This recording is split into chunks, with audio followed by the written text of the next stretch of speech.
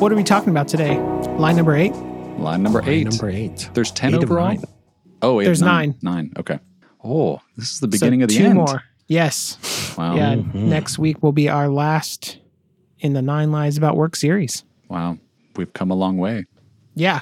And we're 2 in a row like this. I really like this chapter. Igor, what do you think about it? Yeah, big fan. And I think even Charles will be a fan once we run him through it. Yeah. So we'll give some context, Charles, since there's some nuance, just like the other chapters around what the words mean and stuff. So The lie is work-life balance matters most, which on the surface causes you to raise an eyebrow. And then the corresponding truth is love in work matters most. Love and work? Love in work. Love in work. Okay. Yeah. Love in work matters most. Interesting. I think the authors really hit their stride when they focus on meta work subjects and how to think about them and how to pull them out of your team and explore them in conversations. This is an area worth mining, both personally and on your team. And the quote that sticks out, I think really towards the end of the chapter, is burnout isn't the absence of balance, but the absence of love. And what they mean is like loving what you do. And so this whole fundamental premise of the chapter is like work is hard. It's toil, right? The only way to do it sustainably is to have material areas of the work that you do that you really love and enjoy. Mm-hmm. And it was cool. They brought up this example of an anesthesiologist. What was that guy's name? Eric? I don't recall. Yeah. And so they were interviewing doctors in the national healthcare system, which I think is in the UK. And there's a heavy degree of burnout, and their like suicide rates are higher for physicians in this system and things like that. And so it's really like worth exploring what's so crazy about the work-life balance, quote unquote, of the physicians in the National Healthcare Service. And so they were interviewing this guy and this doctor, and he said, and he was really like into his job. And as they started exploring it, he started out saying, I really don't like the burden of patients and the burden of them getting well on me. I don't like dealing with them. I don't like the follow-up visits. I don't like explaining things to them. And they're like, well, isn't that your job? What's going on here? His name was Miles, by the way. Miles. And so what about your job do you like? Because you seem very happy as an anesthesiologist. And he's like, I love in the room the responsibility of someone teetering on in the balance of life and death. Like you put them to sleep. They're like, you're never just out or awake. You're always like, there's always this pendulum. And so you have to keep someone like really balanced the whole time. They're on the operating table, sometimes for 16 hours. And he really likes the nerding out about the intricacies of making sure that the patients are like at perfect stasis within a procedure. And when they go ask other doctors that have the exact same job, some of them like the patient stuff. Some of them really get into what is consciousness and exploring that. And they all have the same job, but they all love like very different parts of it. And it's those things that you find as you practice your craft that really create this aspect of work that keeps you going over a long period of time. And that's Miles's love in work. Yeah. Yeah. Is like being able to ride that edge. I'm curious, do the authors in the book, it doesn't sound like it because Miles didn't say this. They're not saying that you need to find work that you love doing all the time, every time, like day in and day out, every hour of the day. They're saying the opposite. Yeah. They're saying work is hard. The magic number is like 20%. If you love around 20% of your job, you're in a really good spot, and you actually get diminishing returns pretty quickly after that. And it's not a cure-all, right? It's the thing that helps things be sustainable long term. That makes sense. Yeah. Because if they were saying like, hey, you need to find something that you love doing, and if you follow your passion, you'll find a job that you love doing every hour of every day.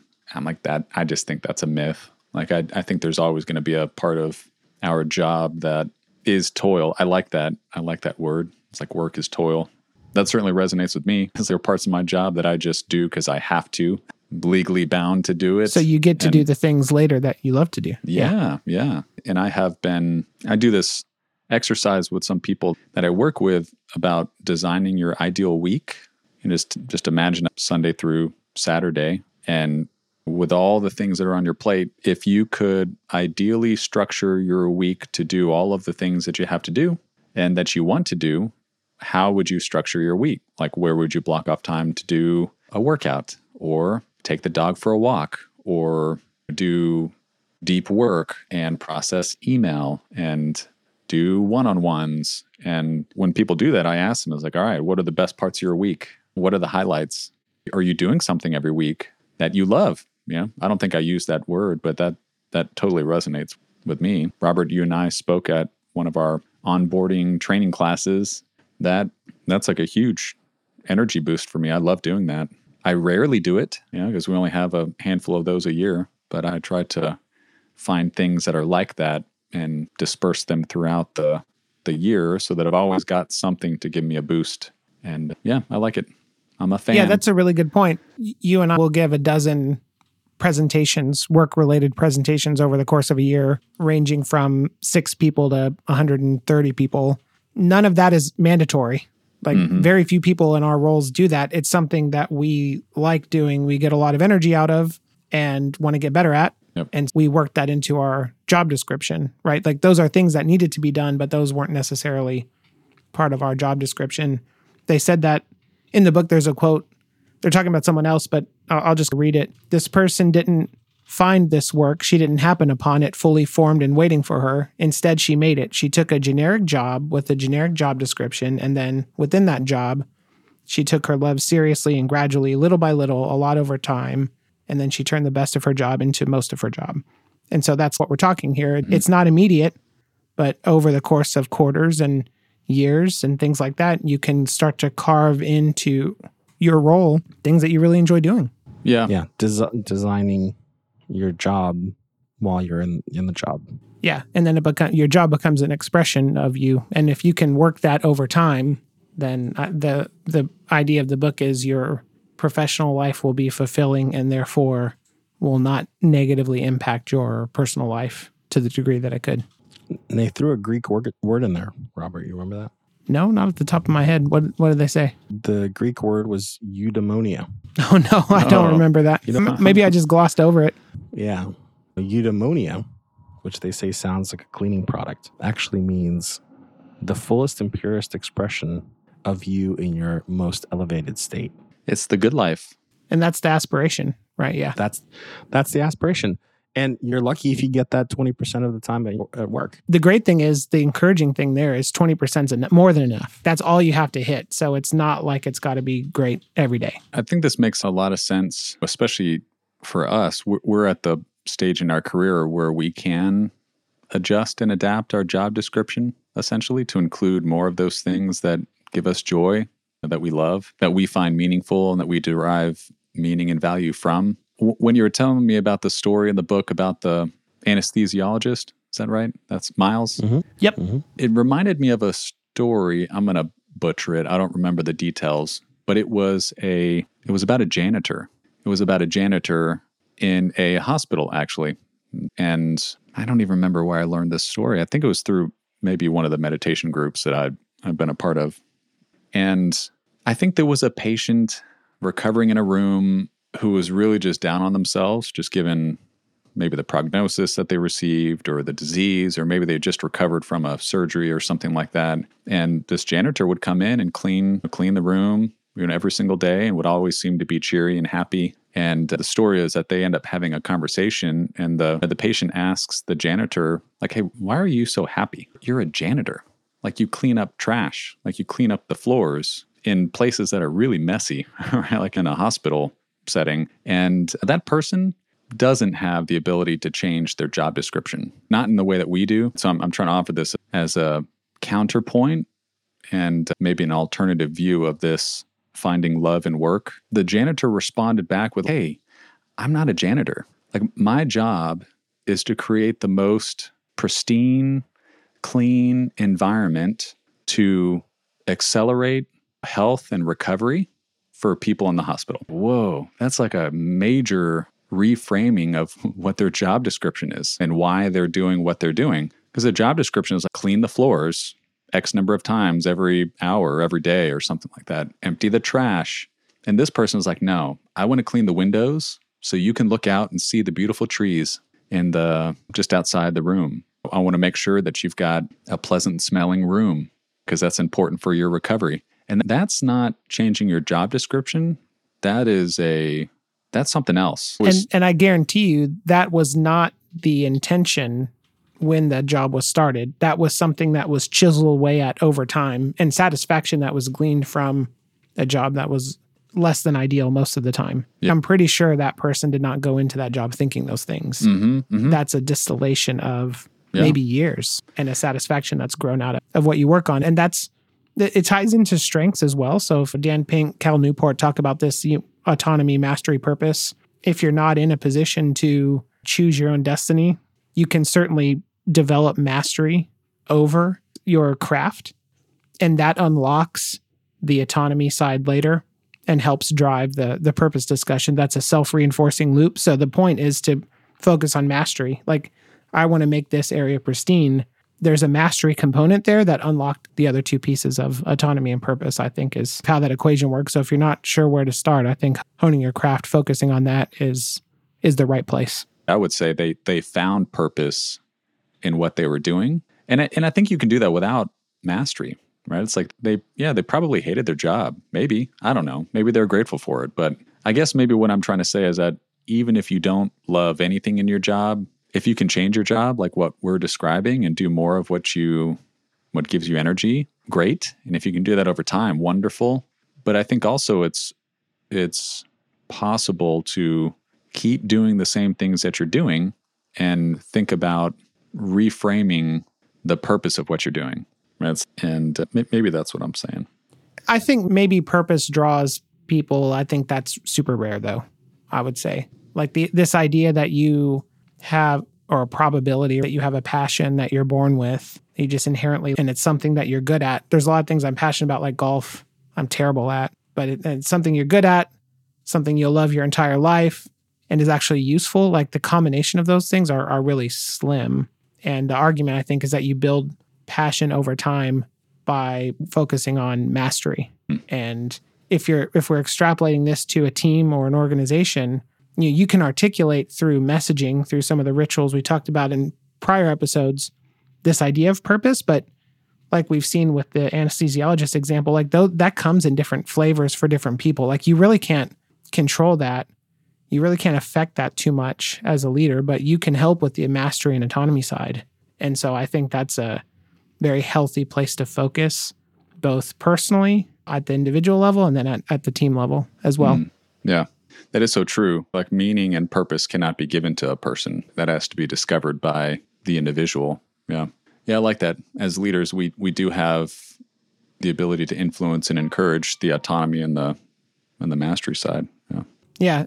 And then towards the end, they use an analogy of weaving a thread, but it's like the world's doesn't care about what you like or what your purpose is. Like the only person who can stop and be attentive enough to identify those is you. And how do you weave those intelligently into the fabric of your work? Like that sole responsibility is on the individual. And then if you are leading a team or an organization, having the discussions to probe and help your people think about those questions while focusing on that mastery competence side and giving delegation and autonomy to do their jobs and do it well without micromanagement or things like that are, I think, right in the sweet spot of how operating as an effective leader, what that looks like.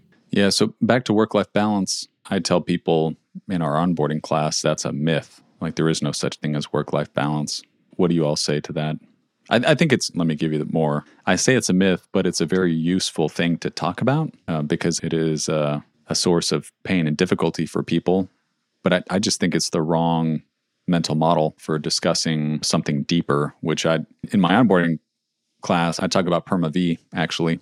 And I say, hey, a more useful mental model is thinking about well-being overall using PERMA-V, which we've talked about before.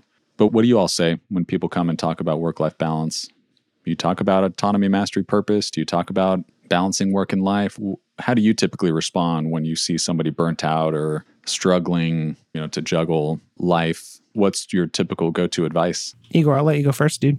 Yeah. So this is advice that I give to myself in my inside voice, but then I also share with others on my team that are processing through this sort of thing. And one of the things that I noticed with myself is that feeling of being tired or whatever. It actually doesn't always tend to come with like the number of hours that you're working. I think it connects to things that like give you energy. And let's take Miles then, is an anesthesiologist. If he had to spend most of his time, or not even say most of his time, let's say 20 hours a week, working with patients, explaining the drug cocktails that he uses to them and checking in on them, and that's all he did, he'd probably be burnt out.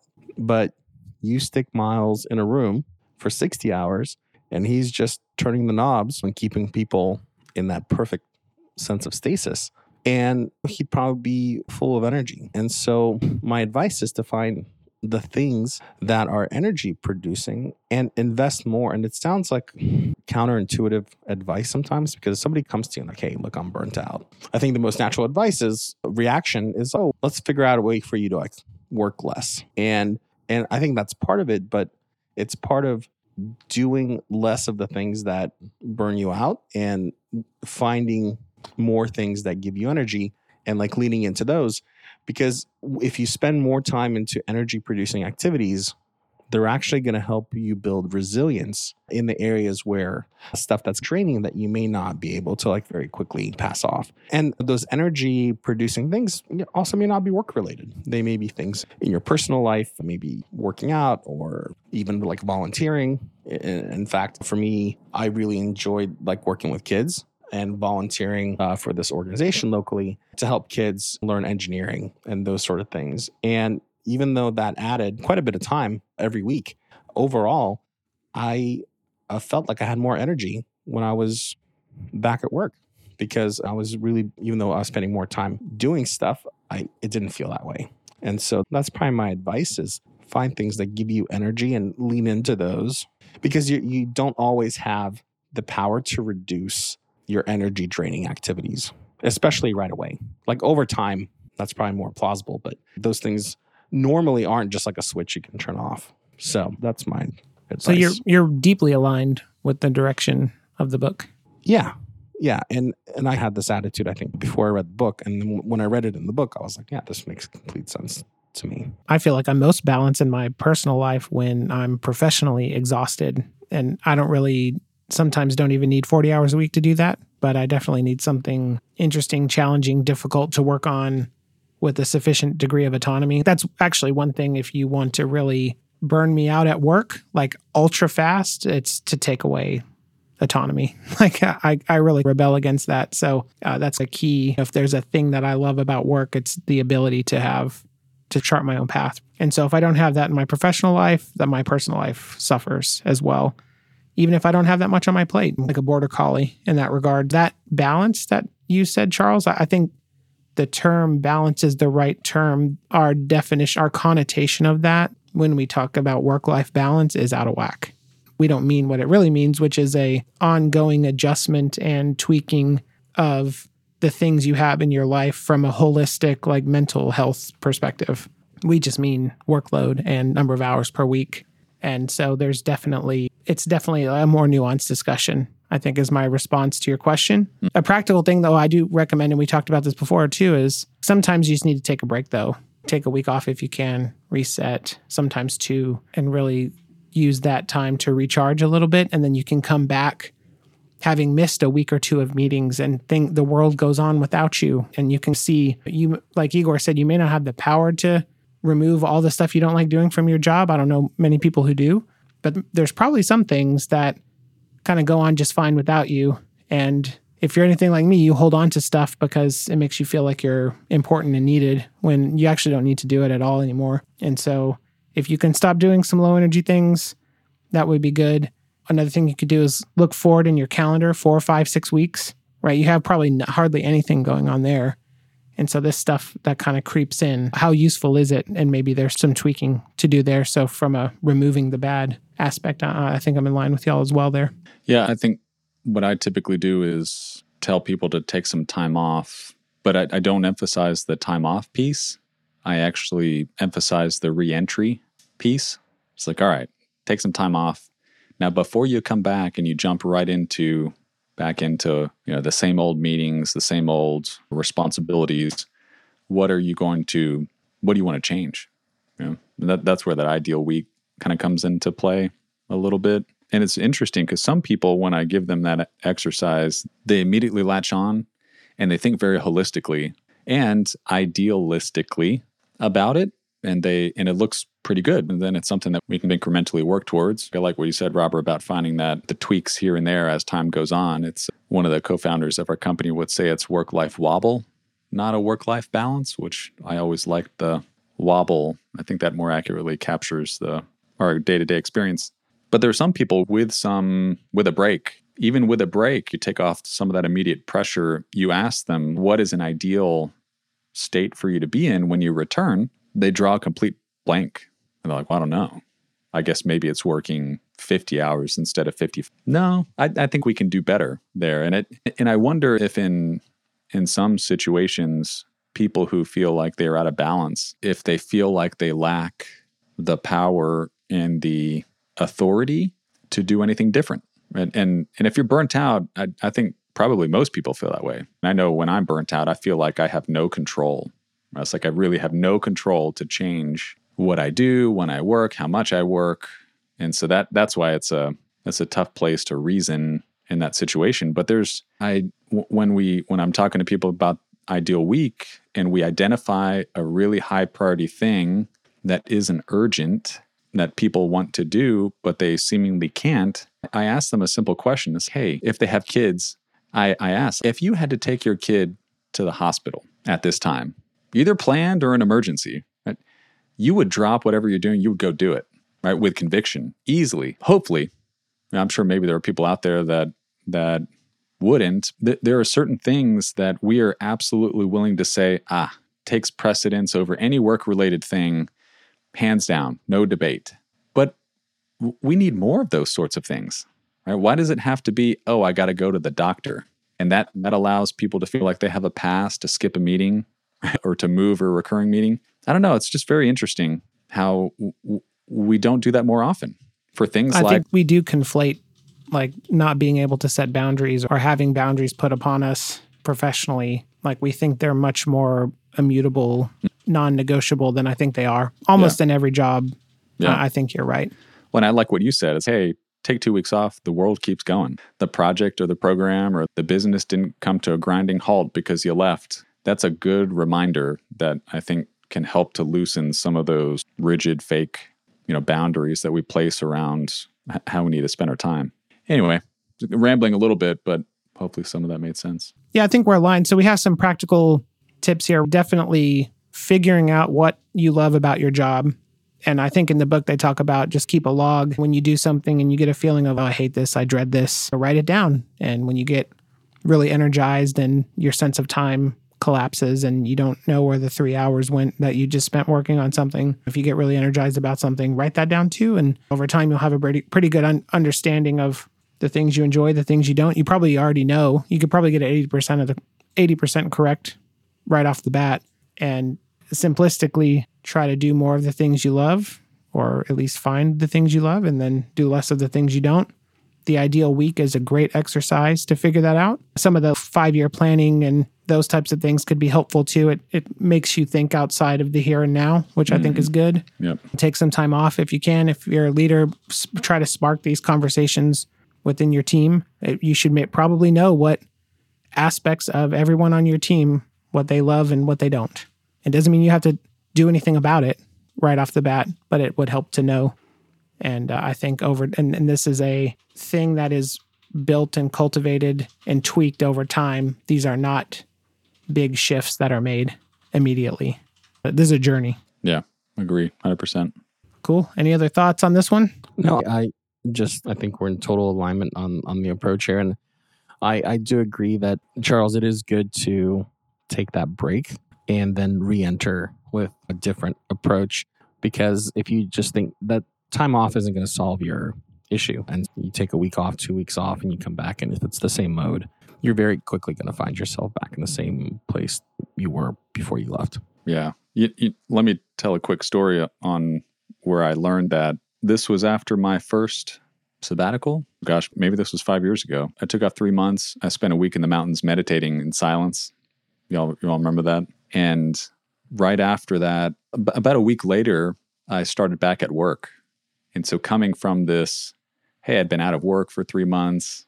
I was in the mountains, very introspective, very silent, very slow paced, jumping right back into management team life with recurring meetings and pressures and stresses. And the first meeting that I attended on the very first day back, I physically felt ill. Like I felt nauseous and I had a headache.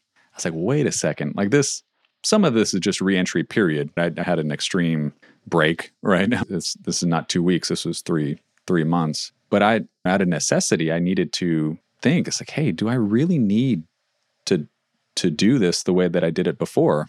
And I really started to experiment with changing things up. And some of it was just changing my mentality about the meetings that I was going into. Some of them, it was like, no, I probably don't need this meeting anymore. But it certainly was, Robert, to your point, it's not like I just declared calendar bankruptcy and declined everything. I didn't do that, right? But it is interesting. We get used to a certain pace, a certain degree of stress. And if we're resilient, we can handle some ups and downs. If we're not, that's when we get into burnout. And taking a break can help us to see how out of whack we were before we were taking that break. And we owe it to ourselves and the people around us and to our teams and our families and friends to be thoughtful about how we're showing up, which is why I love any holistic view of a person when we talk about well-being or work-life balance or anything like that. So I enjoyed the conversation. Thanks, guys. Yeah.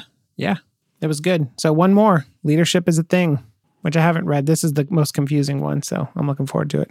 Yeah, I think it'll be good. I think it's an important one to I think read, because some people might think that leadership is out of their reach because they don't have one of the common traits that's connected with, quote, being a leader. And so I think this chapter turns that on its head. Oh, okay. If they go down that path, I think I'm going to agree. Yeah, I was going to say that seems to align with, Robert, your philosophy for sure that you've talked about here. Yeah, it's not so much a philosophy as it is universal law of physics or fact that leadership is a series of behaviors and behaviors can be learned. Yeah, like anyone has those. If you have the ability to exhibit a behavior and learn from feedback, then you can be a leader. Yeah. No problem. Yeah. So I haven't read it yet, but I will have the next time we talk, and that's the perspective I'll bring. So there you go. Cool. Yeah. All right. Good talking to you. Thanks, y'all. Enjoy your long weekend. All right. Bye. That's it for today. Thanks for joining, and don't forget to follow us on Twitter @WannaGrabCoffee or drop us a line at hello@wannograbcoffee.com.